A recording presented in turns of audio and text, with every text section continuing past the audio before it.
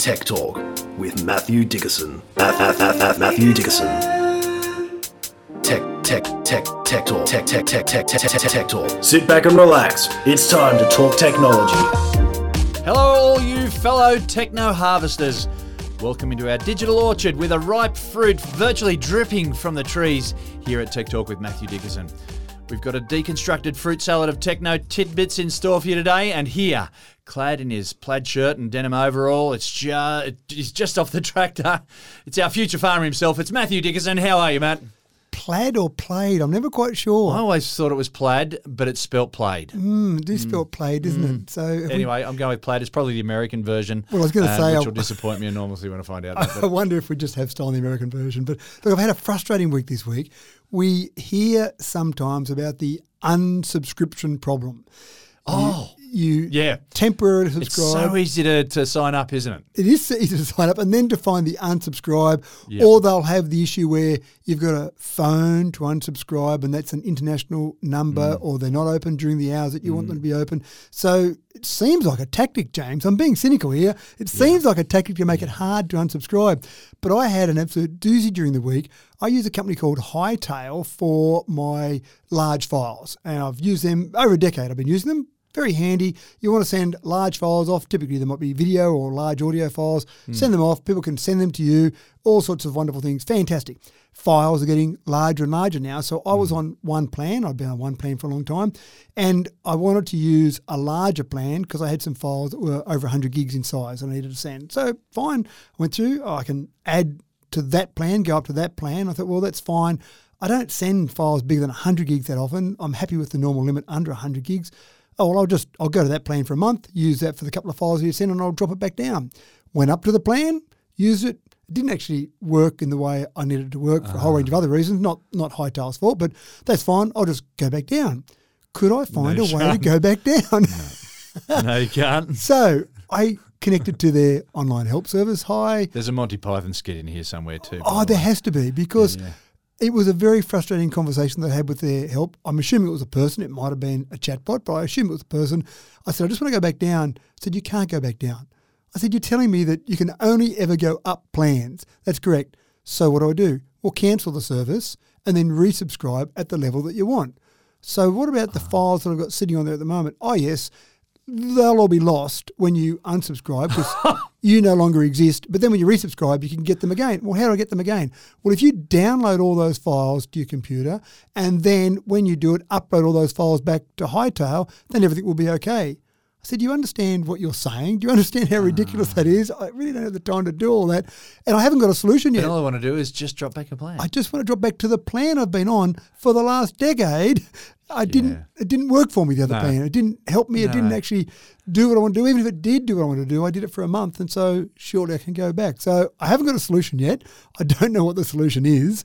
I've tried a couple of times with some different help people, but again, they all say the same thing. So surely you could change plans. Did you get put on hold for a bit? Your call is important to us.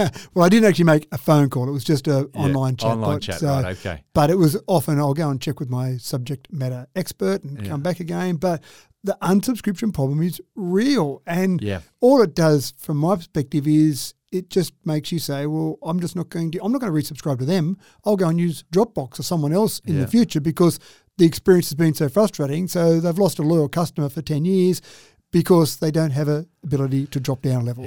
Just seems crazy, doesn't it? It is crazy. So the tactic, I'm sure, is that they want to keep people on those high plans, but all it does is create negativity, and I'm sure they lose customers. Well, now anytime someone says, oh, look, hey, just sign up for this, and it's easy enough to get out of it if you need to. There's no cost at all.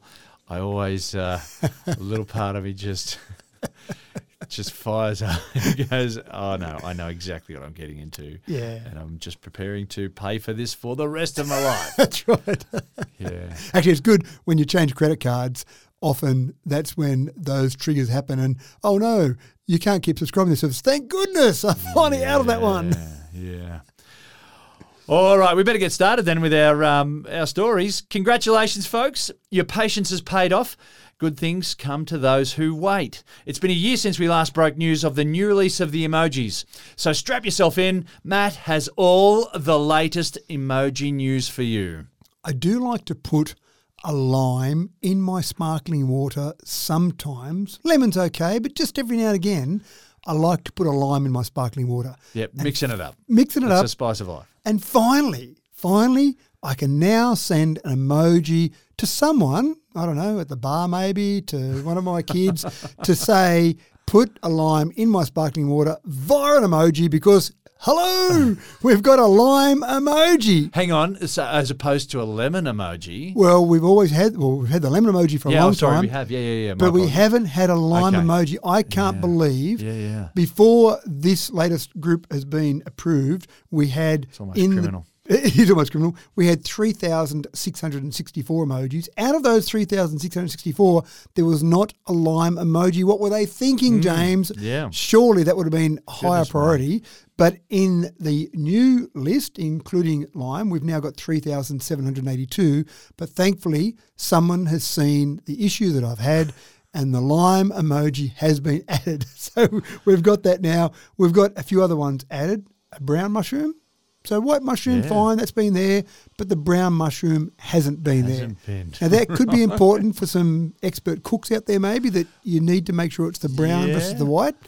But the other one that I do like, or the other group, is a group of direction-specific people emojis. So not just person walking to the left or person walking to the right. Yeah, okay. Person running to the left or person running to the right. In the past, there was the flexibility for the people who created emojis. When it had person walking, they could go, do I want them to walk left or right? Now you've got specific directions where it will be a person walking left. Can they? There's not one to walking towards, is there, or walking away from? I don't remember seeing those ones. That might be in the next one. Look, you could suggest wait those. up, folks.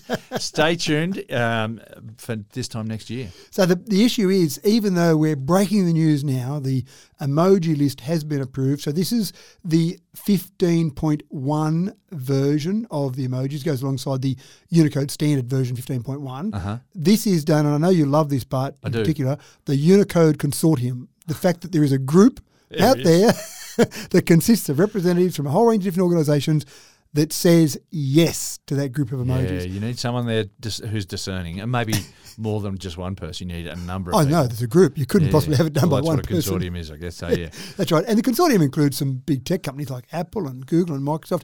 Many people, until they listened to Tech Talk, thought that it was just up to the vendor. So Apple decides they want a person walking left, they just create an emoji. No. You've got to have it approved by the Unicode consortium. And then once it's approved, the different companies that create the actual images that you'll see, for example, Apple or Google, they will actually create an emoji based on their interpretation of that. So the emoji on an iPhone might be different to the emoji on an Android phone, but it will have to be representing the same thing. So the person walking left has to be obvious as the person walking left, but it could be your own individual company's interpretation. But they still all agreed on the lime. They still all agreed on the lime, There will but be a maybe lime. What form it comes in will be up to Apple or whoever else. Yes, exactly right. So we've got new emojis, very exciting. Typically it takes several months, maybe even 6 months before you'll see those on your devices. Some companies might be by the end of the year you'll see some, but probably more February, March next year before you'll see them in common. So I know people want to rush out right now, add that lime emoji to their order for sparkling water. You can't probably do it quite yet. You have to type it out. You have to type it out. I know. What are we coming at, James? How can it be? So these updates, as I said, every year. If you've got some ideas for emoji that is not amongst the 3,782 already, you can send a suggestion into the Unicode consortium and say, what are you thinking? Why haven't you got an emoji that says whatever it might be? Yeah. So there you go. Emoji update complete. Get on it, kids.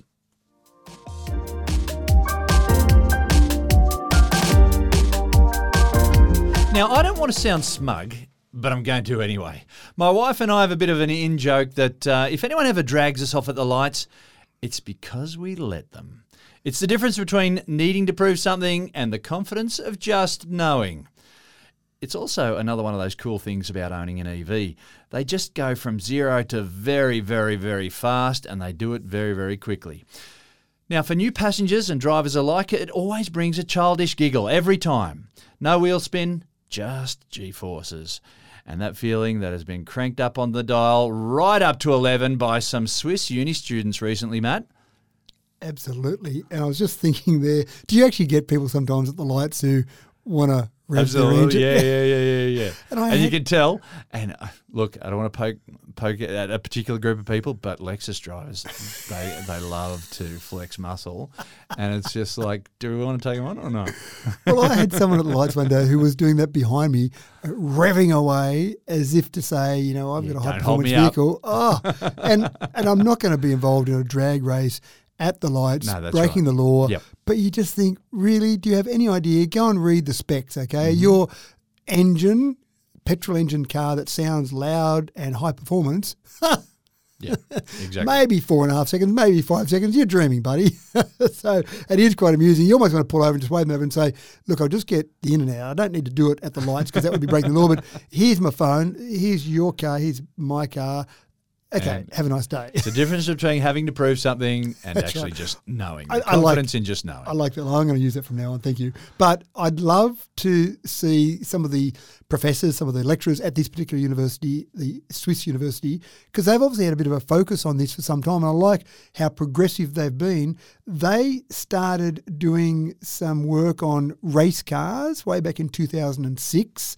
Then they started working on some EVs a few years after that to see if they could get some high performance out of them. So they're a long way ahead of the curve in terms of taking advantage of this. Yeah. They've broken the Guinness World Record for the fastest acceleration in an electric vehicle 3 times so far. The latest one was pretty impressive. So they were doing fully electric designs by 2010. They broke their first Guinness World Record in 2014. They did it again in 2016. And now they've done it again in 2023. They've done 0 to 100 kilometres an hour in 0.956 seconds. What? That's crazy. I was having a conversation with someone about this as they were having their first ride in an electric car, and it just how it wasn't that long ago that 0 to 100 in 6 seconds was pretty quick. That was fast. If you could do that, that was amazing. And then, these EVs come out, and the base models are doing it in 4.5. Exactly. And now, so your upmarket Teslas are doing it in 2.5. Like 0 to 100 in 2.5 seconds. That's pressure in your seat sort of stuff. Well, but what this is, soon we're going to be going back in time. We're going to go to negative seconds. I do love that. So to give you an idea of just how fast that is, I agree with you when you talk about speeds of old cars. When I was young, looking at various supercars, the general cutoff was it could be called a supercar if it could do 0 to 100 in 4.5. Yeah. So when you look at your Ferraris and your Lamborghinis, 4.5 seconds, wow, that's unbelievable. Gee, I hope I can buy a car like that one day. Well, now, electric cars, that's only 4.5 seconds. What are you talking about? You're leaving them behind at the lights, aren't you? That's right. My wife is not a rev head by any stretch of the imagination, but her car does 0 to 100 in 3.1 seconds. Not 0.956 seconds, though. Yeah, wow. And to put it in some perspective, holy moly. Formula One cars, so if you want performance, then you think Formula One cars, they typically do 0 to 100 in maybe 2.8 seconds. Now, they do 0 to 300 pretty quickly as well, so they're probably going to beat you to 300 k's an hour. But 0 to 100, when you see those cars and they're just all performance, it's just a little cockpit and performance. It's almost like an aeroplane on wheels. 2.8 seconds, and you're talking 0.956 seconds. So how do they do it?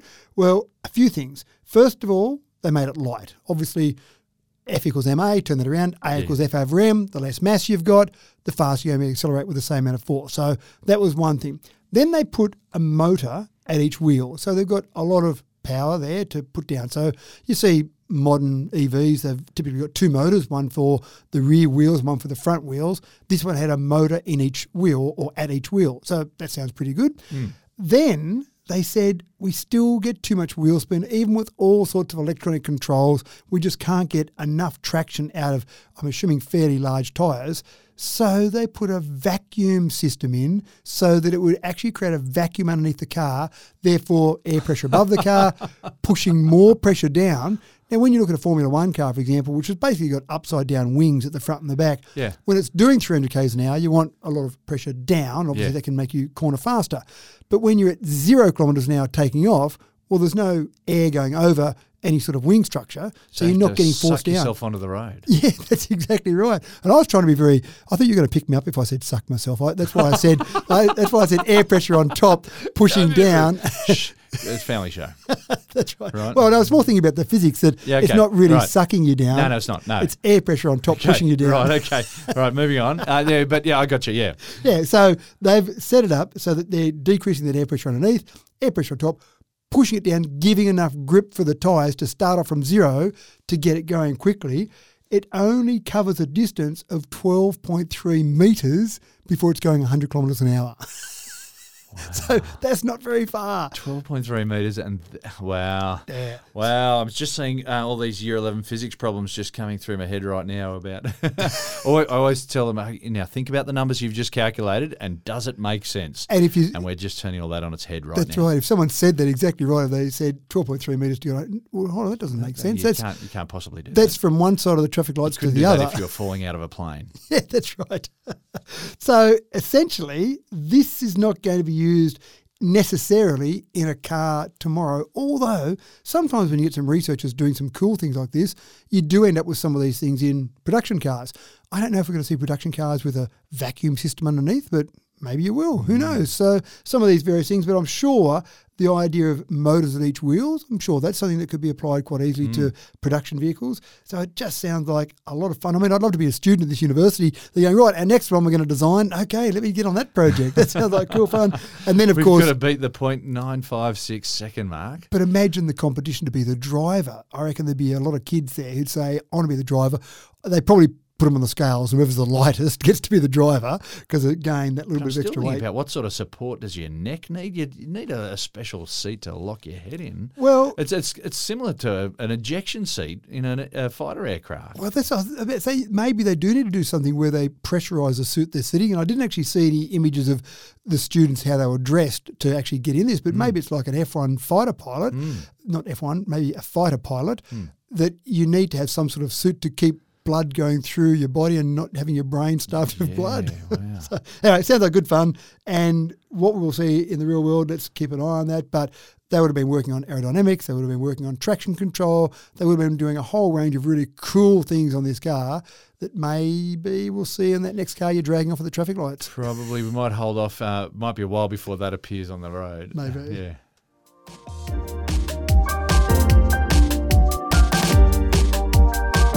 Here's a story to rouse the conspiracy theorist among us. The iPhone 12 has drawn some concerns over the amount of electromagnetic radiation that it emits, and the French government is responding in a very serious way. Matt, I can feel a science lesson coming on here. Well, the French government has been interesting in this scenario. The iPhone 12 has been sold in France for about 3 years now, and they've got some new testing processes, which suddenly they say, sorry, we're going to ban the sale of the iPhone 12 because the radiation coming out of it is too high. But it's been okay for the last 3 years, and around the world it seems okay. So I don't know whether maybe their testing equipment is a bit different or maybe it's a bit faulty. Apple have responded, to be fair to them, and they've said, here's a new update specifically for France that will change the radiation profile. So now go and do some testing on that because at one stage they were going to recall all iPhone 12s in France. That doesn't sound like a good thing for all those iPhone 12 users out there. And then you start to say, well, what about around the rest of the world? If it's just France, surely there's nothing different to France. So why is it not everywhere around the world? So let's go into it a little bit more. And so I want to go back a little bit in history and look at a couple of things there. And also just look at the rules and regulations in some of the countries around the world around specific absorption rate, which is how we judge the radiation coming out of mobile phones to basically declare them safe. Go back to the 13th of May, 1897, just before we were born, a few years before we were born. Lovely time. That's right. Marconi sent the world's first radio message across open water. So there's a radio message being sent out in the world. Since then, you can safely say we've increased the level of man-made radio telecommunications around the world. Every radio signal, every TV signal, every mobile phone call is broadcast into space and is continually travelling. That's right. So you've got a fair bit of additional radio frequency noise out there in the atmosphere. 3rd of April 1973, our good friend Dr. Martin Cooper from Motorola made the very first mobile phone call. Now, we didn't see them commonly used from 1973. In Australia, we had a 007 system from 1980, but I wouldn't really call that the start of mobile phones in Australia. 23rd of February 1987, the analogue mobile phone network was turned on in Australia. And it was turned on in other places around the world before that. So let's say in round numbers, let's just say 1990. In round numbers, we've had about 33 years of mobile phone communications in places around the world. We've had 126 years of radio communications across the world from different formats, different frequencies.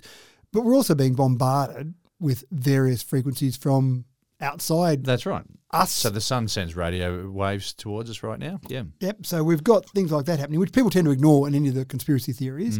So we're doing that. Now, you would think, a bit like smoking, if you've got something that's been around for that long, you would see some sort of medical impacts. The World Health Organization has said we have no proof of any effects from mobile phones or even radio frequencies that we're using in normal day-to-day life causing any negative health impacts. And there's a reason for it. There is a reason for it. There are actually a number of reasons for it. And if I look at smoking, because I've heard the argument, we had smokers out there for a long time and now, look, we've discovered this, but smoking is a bit different. Firstly, you're inhaling carcinogens, so that can't be a good thing. Don't do it. And the second thing is that we knew about smoking for some time, but there was a bit of a campaign by various organisations to try and cover it up. But the medical information was there for a long time, and we've had that around for a long time now. It was still smoking, but that's another issue altogether. But the big issue here is ionising radiation and non-ionising radiation. Yeah.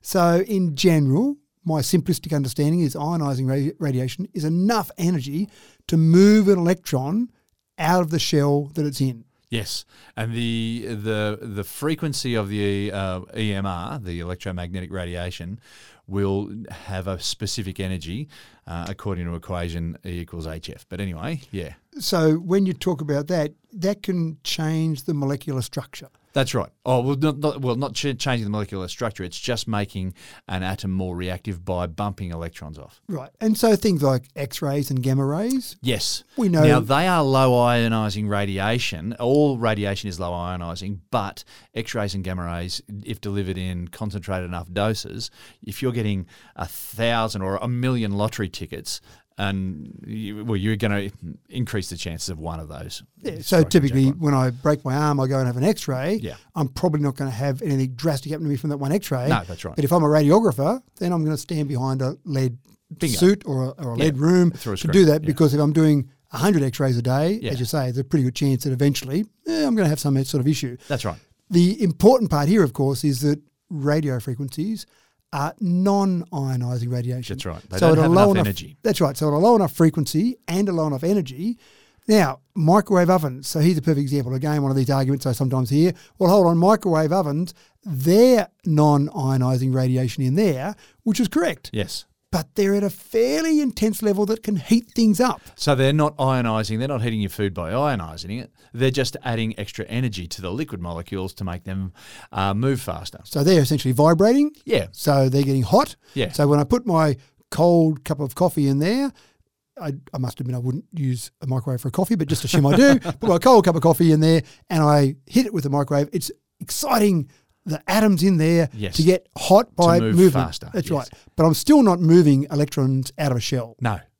So if I put my hand in a microwave oven and turned on, then I might do some damage because my blood's going to get pretty hot. That's right. There. Absolutely. Assuming I could put it through there and have it separate to the rest of my body.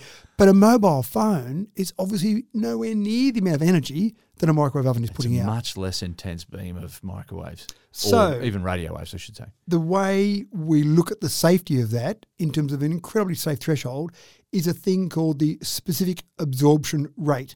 And they have two levels for this in mobile phones.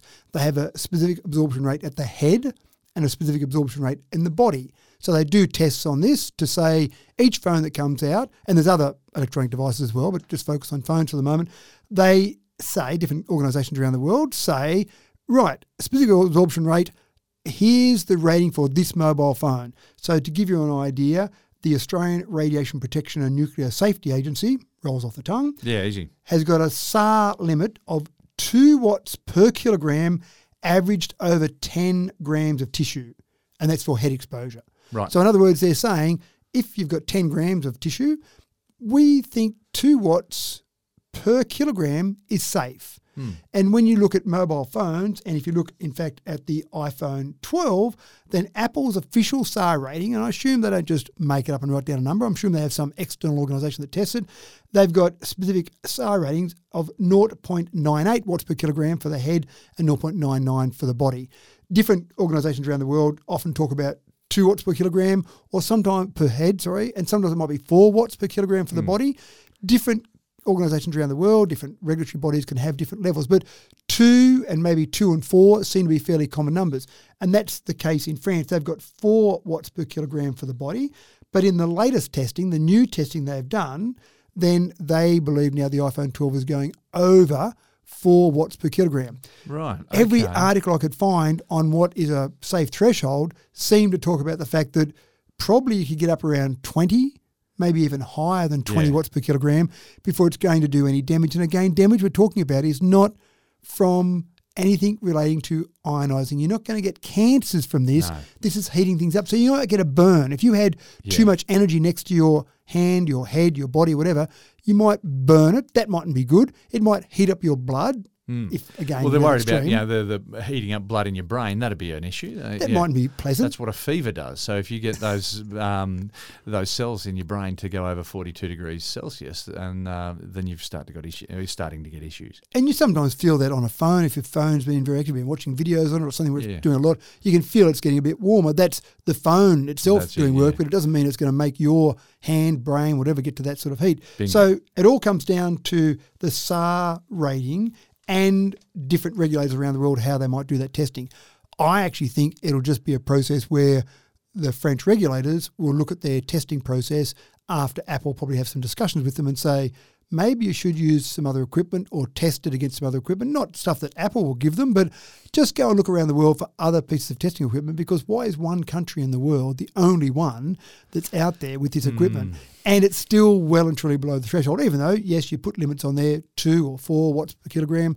You put those limits for a reason, that's fine. But again, they've been so far below the threshold because we don't want to see some sort of issue in another decade or two where we go, oh no, everyone's got some sort of terrible disease from mobile phones. I'm pretty confident we're not going to see that. That's not going to happen. Yeah.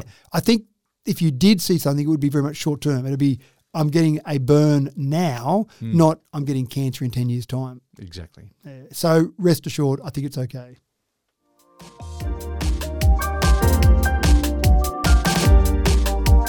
For the longest time, it seems like dating apps have been all about the hookups, with next to no responsibility for the well-being of its clients.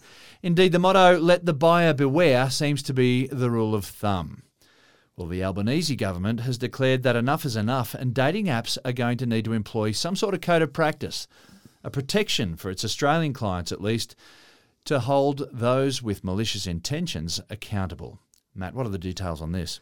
I'm actually a bit out of touch with dating apps. I've been married for 28 years, so I've never You're telling me that you haven't been using dating apps. I haven't. 28 years ago, you didn't have a dating app, you didn't have a smartphone, but I always get confused when people say about swipe left or swipe right. I go, hold on, which is the good one and which is the bad one? I have no idea. Yeah. Right.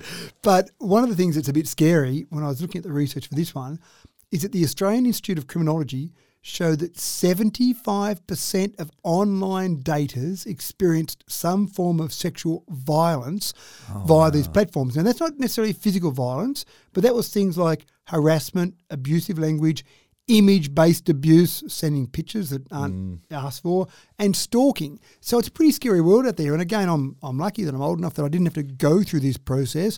And I assume most of this harassment and sexual violence is probably more males on females, but I'm sure there's examples where it goes in both directions. So that's not good. So you might say, well, the modern world, dating apps, this is a great way to find someone out there that's your soulmate that doesn't happen to be at your workplace or where you went to school, or one of the common ways back in our era that you'd actually meet someone. But at the risk of 75% of daters experiencing this, you'd say, do I really want to go on a dating app? What the Australian government has said... Seems like a minefield. It does, absolutely right. The Australian government has said, you've got to do better than this. And we think that you'll do better if you create the rules that then you will follow. So you've got 9 months. You've got basically till the middle of 2024. Come up with your own voluntary code of practice. Make all the apps, the Tinders, the Bumbles, the Hinges, all the apps adhere to the voluntary code of practice, and we'll leave you alone. If you don't adhere to some sort of code of practice or even come up with one, then we'll come in as regulators and we'll make you do certain things. Now, they're not sure what they'll make them do yet. Part of the process, I think, for letting it be a voluntary code of practice created by the organisations is they should be able to come up with things, and surely it's not good for them. Come up with better ideas anyway. They might, and it's got to be better for them. If I've got one of my clients, or if I've got 75% of my clients experiencing some form of sexual violence, that can't be good. Yeah. So surely it's in my best interest as the owner of this particular app to fix that problem up. I don't know what the solutions might be. I don't know the answers there. It's a fine line, I think, between getting involved in sticking your nose in from a privacy level about what people are doing, saying, hey, that's none of your business, the communication I'm having with someone that I might be wanting to date, as opposed to, hey, I want someone to keep an eye on what I'm doing because I'm going to do bad stuff. There's a fine line there somewhere. But hopefully they'll come up with something, because that just doesn't seem acceptable to me in any way, shape or form.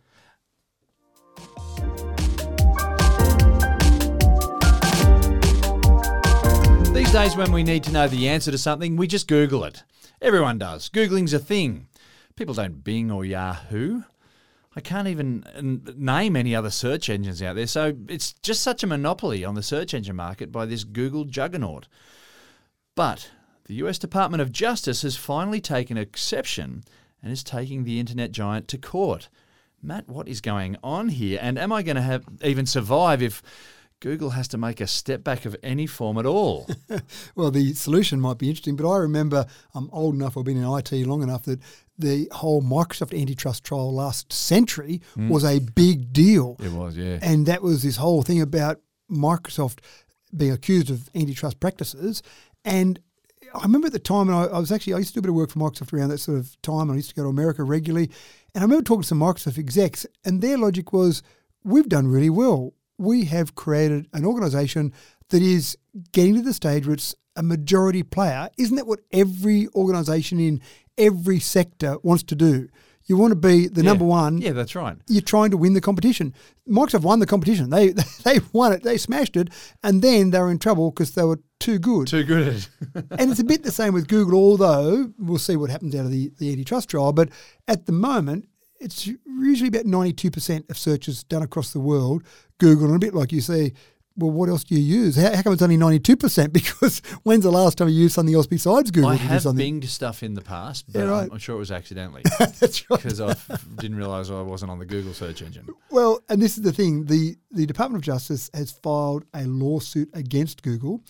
This is probably, I don't know if they did it deliberately because of this or it was a bit of an in for them, but the European Union fined Google, get ready for this, $6.126 billion. Wow. That seems like a fairly big fine. That would be for me. I'd be hurt by that. But when you consider that Alphabet, so Google's parent company, is worth $2.6 trillion, and they generate $348 billion every year in ad sales, $6 billion. That's a day of sales. Well, a little bit more than that, but that's a week of sales, basically. Yeah. So, a week of sales, damn, don't like that, but there you go. I'll just move on and keep doing what I'm doing. One of the things that's coming out in some of the information that's going through so far is that Google spends $15.5 billion each year to be the default search engine on platforms like Safari and Firefox. So they're paying a lot of money to be the default. So they're trying to monopolise the market. But again, that just seems like smart business to me. If Safari or Apple takes a lot of money off Google to make it the default, they say, well, it's good business for us and maybe our phones can be a little bit cheaper. Who knows?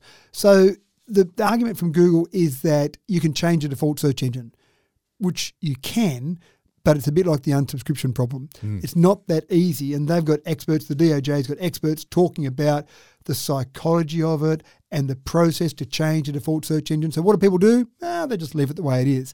And that's why they've got 92% of the search engine market. I don't know where this is going to go. The trial is going to go for about 10 weeks. So there's a long way to go on this. they don't expect a ruling to come out until maybe early next year, maybe I think probably even middle next year, but sometime around early to mid next year to see what happens. And then it always is, what's the flow-on effect? What is going to happen with other companies then? Is there something that might happen to Meta, to Facebook? Is there something that's going to happen with other companies around that? But look, I'm interested to see where it goes, and I'm interested to see as well whether Google have just been good and clever in the way they've gone about things, or whether they've done some things that are underhanded and dodgy, which is probably what the DOJ is saying they've done to get to this market position.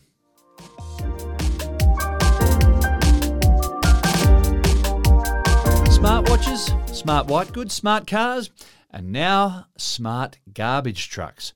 In a clever move to kill two birds with one stone, a Queensland council will collect domestic rubbish and all the while survey the streets for maintenance needs. Matt, I had never even considered how a local council actually checked on its roads before, but I assume it took a lot of effort, and this makes every bit of sense.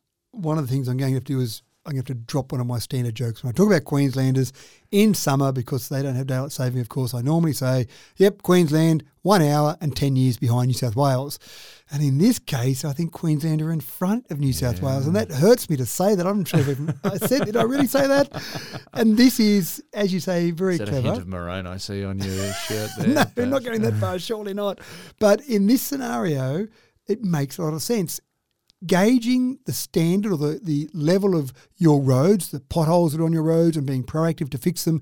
It's a big job for a council to get around and look at all those roads on a regular basis, relying on reports coming in from the public, all sorts of things, trying to triage all that. Where do we go first? Which potholes need the most work?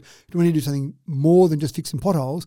And your garbage trucks are pretty much going within the city limits, going over every road within that city limit. All the time on a weekly basis. Every week, every single week. You go, well, I know that garbage truck's going to be on Smith Street. So why not put some cameras on there? Why not then feed them back into the cloud, add some AI to then get a list of the potholes that you should be going and looking at? And that's exactly what they're doing. It's just so clever. It is so. It's got to I hate save it. money Stop as well. it. It's Queenslanders, James. It's Queenslanders. It's lazy is what it is. That's right. Let's look at the negatives of this. So the thing I like about it is prevention is better than cure. If you can see those potholes, and again, when you've got this constant process where you're getting imagery of these every week, when you can see those potholes that are a small size, so 1 week, oh, right, that was a 10 centimetre pothole. Next week, it's a 30 centimetre. Next week, it's a 3 metre pothole. Right, we can work out exactly when we should go and address that before it gets too large. And then surely you can get to the stage where you can actually get more potholes fixed and get better quality of roads. They found so far that the number of detected road defects has doubled. Now you think, well, that's terrible. The roads are in terrible condition, but it's just a matter of the fact. Better at picking them up. Better picking them up. That's exactly right. But what they've found most importantly already is that the repair rate has improved by 15% because they're able to get to the ones that need it the most, able to get to them earlier. And this has only been running for a short period of time. I think once you keep working on AI and it's seeing the condition of all of these potholes on a weekly basis, I think AI is going to be able to say, you need to hit potholes when they're at this level, and here are the ones today. And literally, you could get a report through on a daily basis to tell the team, here's where to go out. Now, I don't think they're at this level yet, but it probably won't be that far away, where they'll say, here's the potholes you need to hit, and here's the route you should go on to be most efficient in your vehicles that are driving out to fix those potholes, because you don't want to go to one side of town and then back over the other side of the town. Yeah. You want to go in some sort of continuous loop where you're fixing those. The potential, it's mind-blowing. Mind-boggling. But the guys on the asphalt truck, they're not going to be real happy about this, are they? They're going to have less work to do long term. Well, they probably get some people that aren't happy about it. They're going to be getting taps on the shoulder all the time. And saying, come and fix my pothole. Yeah. Well, they probably get it now. Maybe. Yeah, probably Can you imagine if you were one of those guys that did that and you're out at a party on a Saturday night? James, can you just stack up my street? There's a terrible pothole up there. We've got to go and listen to this AI thing. No, just stack up my street. It's the worst one anywhere. But I think one of the things that's really good about this is early stages. This is early days. Surely as we go down the track with this, we'll get AI getting much cleverer. It'll get that refined level of when is the best time to hit a pothole. And then you'll get an improved repair rate, and so the road standard will keep increasing. So it's almost a self-fulfilling prophecy. As you get better at repairing them, as you increase the repair rate, then there's less potholes to repair because they're being repaired earlier. So your road and condition... are we going to be seeing asphalt snorkels on these garbage trucks as well, just dropping a little bit of asphalt as they go? Maybe. That'll be next. Multi-purpose. Why not? Yeah, that sounds great. Well, then the guys on the asphalt trucks mightn't be so happy.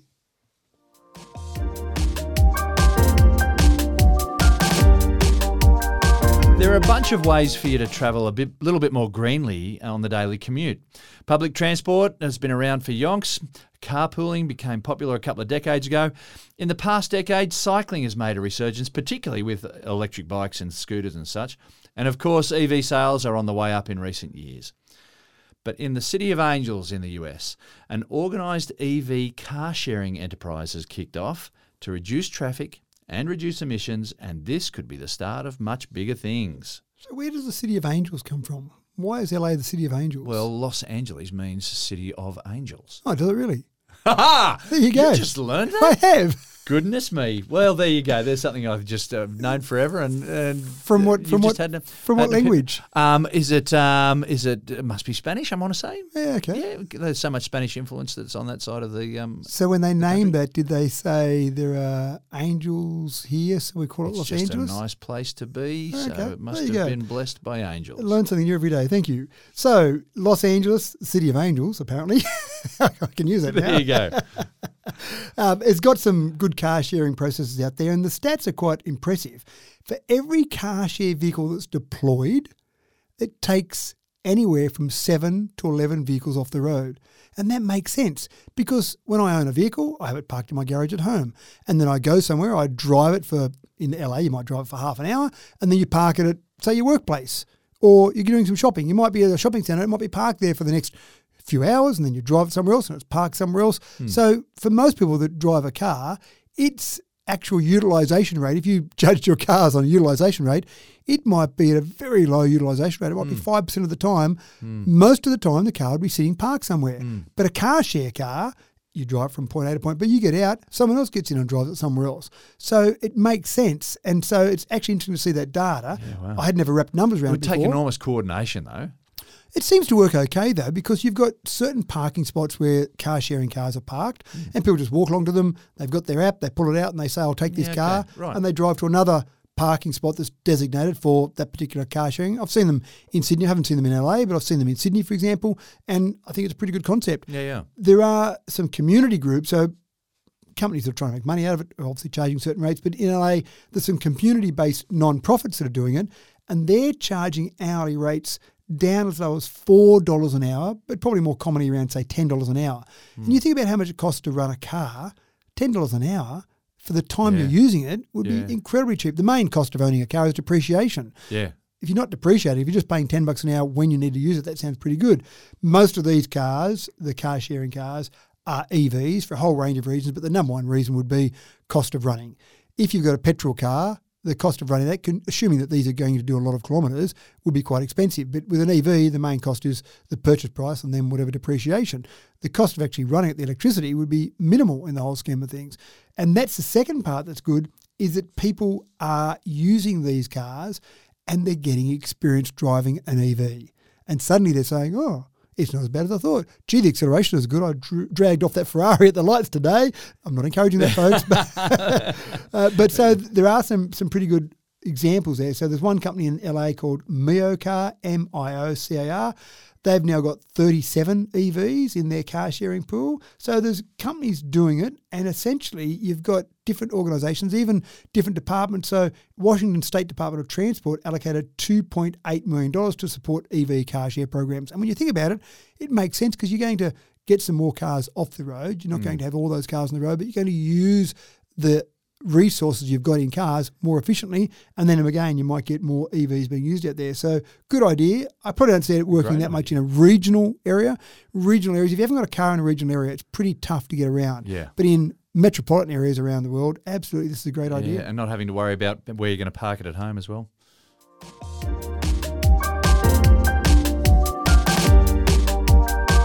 In In 1918, German scientist Fritz Haber was awarded the Nobel Prize for Chemistry, having developed the Haber process to produce ammonia from thin air. This was then able to be used to produce synthetic fertiliser and feed the world population that was starting to face a global famine. Sure, he was responsible for the deaths of 40 million people and the obliteration of a large section of France in World War I, but that's for another time. In the science behind agriculture, there have been few processes as significant as the Haber process. If that gift has enabled our population to hit 8 billion, perhaps the ability to now modify the genetics of crops to increase yields may be just as significant. I know there are farmers and consumers out there who get the heebie-jeebies about GM crops, but let's talk a little bit about the who, the what, the where of modern agronomy, Matt. Well, you talk about 8 billion people and the food that we produce for that, but 30% of people globally were food insecure in 2022. And that's obviously a big number. That's from the UN Food and Ag Organisation. So it's a big number. It's a lot of people. We've got to produce more food, and how we're going to do that as the population grows, we've got less area to grow crops on. So it's going in the opposite direction, less area, but we need more food to support that growing population. So I think gene editing, changing the way crops are growing is an important part of that. I think it's almost a necessity. I think so. I know people do, as you said, get a bit concerned about it, but I'm quite comfortable with it. The photosynthetic effect has a certain level of efficiency. So when you try and edit the genes to get that more efficient, it's complicated because there's about 100 steps to go through for photosynthesis. So trying to work that out manually, what do we need to change here to get it more efficient? It's complicated. But we've got some incredible computing power now. And that's exactly what they've done. They've thrown this process at some supercomputers. And they said, see what you can come up with through this 100-step process to make it more efficient. And let's see what we've got to edit in our gene editing to make this process more efficient. They've done that, and they've got a result of a 20% yield improvement just out of doing some gene editing. And that's focused specifically on that photosynthesis process. Wow. If humans try to do that, they'd be there for the next 50 years trying to do the calculations about what you might edit, and then let's try that. That didn't quite do it. But when you've got supercomputers, you can do this so much better. So basically, it allows plants to adapt quicker to light level changes. So in the morning, presumably, when the sun comes up, then they can start going through that process much quicker. If there's clouds in the sky and then there's a light change, they can actually adapt quicker rather than needing that sunlight there for longer before they start producing that photosynthetic effect. So it's quite fascinating, and photosynthesis is a very complicated process, and we as humans just go, yep, cool, that's how plants grow, photosynthesis, end of story. But to actually start analysing that and breaking it down is pretty exciting. The UK has started to relax their regulations on gene-edited crops. So organisations around the world, governments around the world are starting to be a bit more relaxed about it. The European Union still has very strict regulations on GM and gene-edited crops, but I think you will start to find that countries around the world that do adapt to these standards and adopt them, I think they'll start to be the ones that are producing more food for the world and exporting it, as Australia does a lot of exporting there. So quite fascinating. I also find just how we can take something that's out of nature, a plant, put something that's man-made like a supercomputer and do a lot of work on that, and then edit those genes and then go, and we're back to a plant, but a better plant now. Yeah. It sounds a bit scary, but it sounds fascinating. No, it's absolutely fascinating. And the answers for our food shortage are locked in there, I reckon.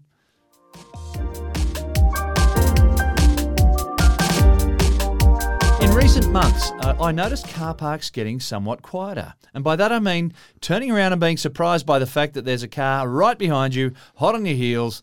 You never heard it coming. EVs are here now and the fleet is diverse. Now BYD and MG are making a big break into the Aussie marketplace. They are very affordable and they blend in with the crowd better than Teslas do even. Matt, it's now game on in the Aussie EV market.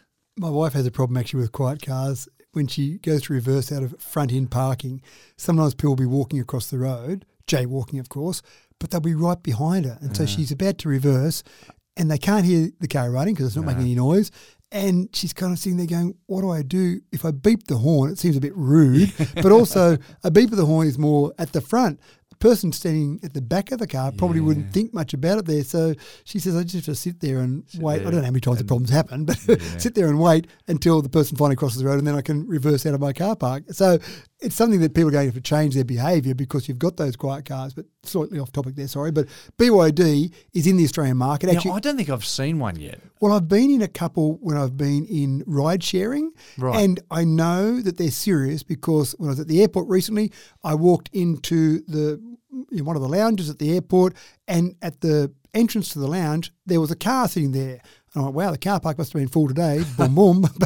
But the car was sitting there was a BYD. And I had a quick chat to the person there, and so they've got about 2 months there, focused on people coming into the airport about electric vehicles, and they had a stat sheet there and talked about them. And I said, how's it been so far? And she said, pretty good, actually. People are pretty positive about it. So BYD is made to be a cheaper car. It's the number 2 selling electric vehicle in the world, number 1 in China, so it's a Chinese brand. Stands for Build Your Dreams. Sounds a bit corny. Yeah, but hence why it's called BYD. Yeah. But they're entering the market, and they're entering the market at a price point that's more attractive. We've had the discussion before. We know the total cost of ownership of an electric vehicle, even though it might be dearer in the ticket price, is cheaper than a equivalent petrol engine vehicle because the running costs are so low and the depreciation so low. But it still does scare people, or sometimes people mightn't have access to the money. In the recent past, the MG had the cheapest car on the market at $38,990. Not too bad. BYD are coming with some new models, 4 new models they're bringing in. They've already got one model at the moment, the Atto. They're bringing in 4 new models. And the cheapest of those is the Dolphin. Not sure who comes up with their names. The Dolphin is $38,890, so $100 cheaper than the MG. And that's okay. It's only $100, but you'll see competition continue to push these prices down, and that's the idea. $100 cheaper today, MG might respond, someone else might respond. Next thing it'll be $37,000, it'll be $35,000. Under $30,000 for an EV is not that far away. If I had to look at my crystal ball, I reckon within 2 years, James, there's my wild prediction, within 2 years, we'll have an EV in the Australian market below $30,000, which is pretty exciting. So they've got 4 new models coming out. They've got names, I'm not sure who comes up with them, but I mentioned the Dolphin. They've also got a Seal. Is a Dolphin bigger than a Seal? There's Seal. A marine theme there. Yeah, I'm not sure. I'm not quite sure about that. But try not to drive them on the beach, folks. Yeah, that's right, or in the water. But the really exciting part is BYD's got a ute coming out.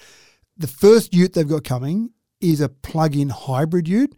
Now, I'm not the biggest fan of hybrids, but plug-in hybrids I can live with, in particular if that means that you get into that and you drive around on the batteries 90% of the time, and you've got the petrol engine there for the occasional time you go on a longer trip. That's okay. That seems to make sense. But it also gets people into that realm and starts them thinking about it. But after the plug-in hybrid, they'll have a fully electric ute in the market in Australia by 2025. So a bit over a year away. And if you look at the F-150 Lightning in America, that is going off over there. So it's quite exciting. But again, it's just another player, another maker in the market. And we talked about it last week. The traditional brands, some of them like a Toyota, for example, have been caught a bit short. You've got these brands that we haven't heard of. You've got BYD we haven't heard of. MG we've heard of, but MG, this is the new MG. They bought the brand. It's a Chinese company that bought the brand. So it's not really the old MG. So BYD is a new manufacturer. MG effectively, Tesla, new manufacturer. So you've got these new manufacturers coming into the market, and the traditional manufacturers have got to respond pretty quickly. Otherwise, they're going to be left behind. Exactly. Yes, the worm is turning, shall we say. And that's all we have time for, folks. The picnic basket is empty, and we need to get out of here before the ants get shirty. And I've got to go back and keep trying to unsubscribe or downgrade or do something with this damn hightail problem. Good luck with that, Matt. Thanks for another cracking Tech Talk. I'm off to cruise the streets in my Tesla and see how many people get the revs when they pull up next to me at the lights.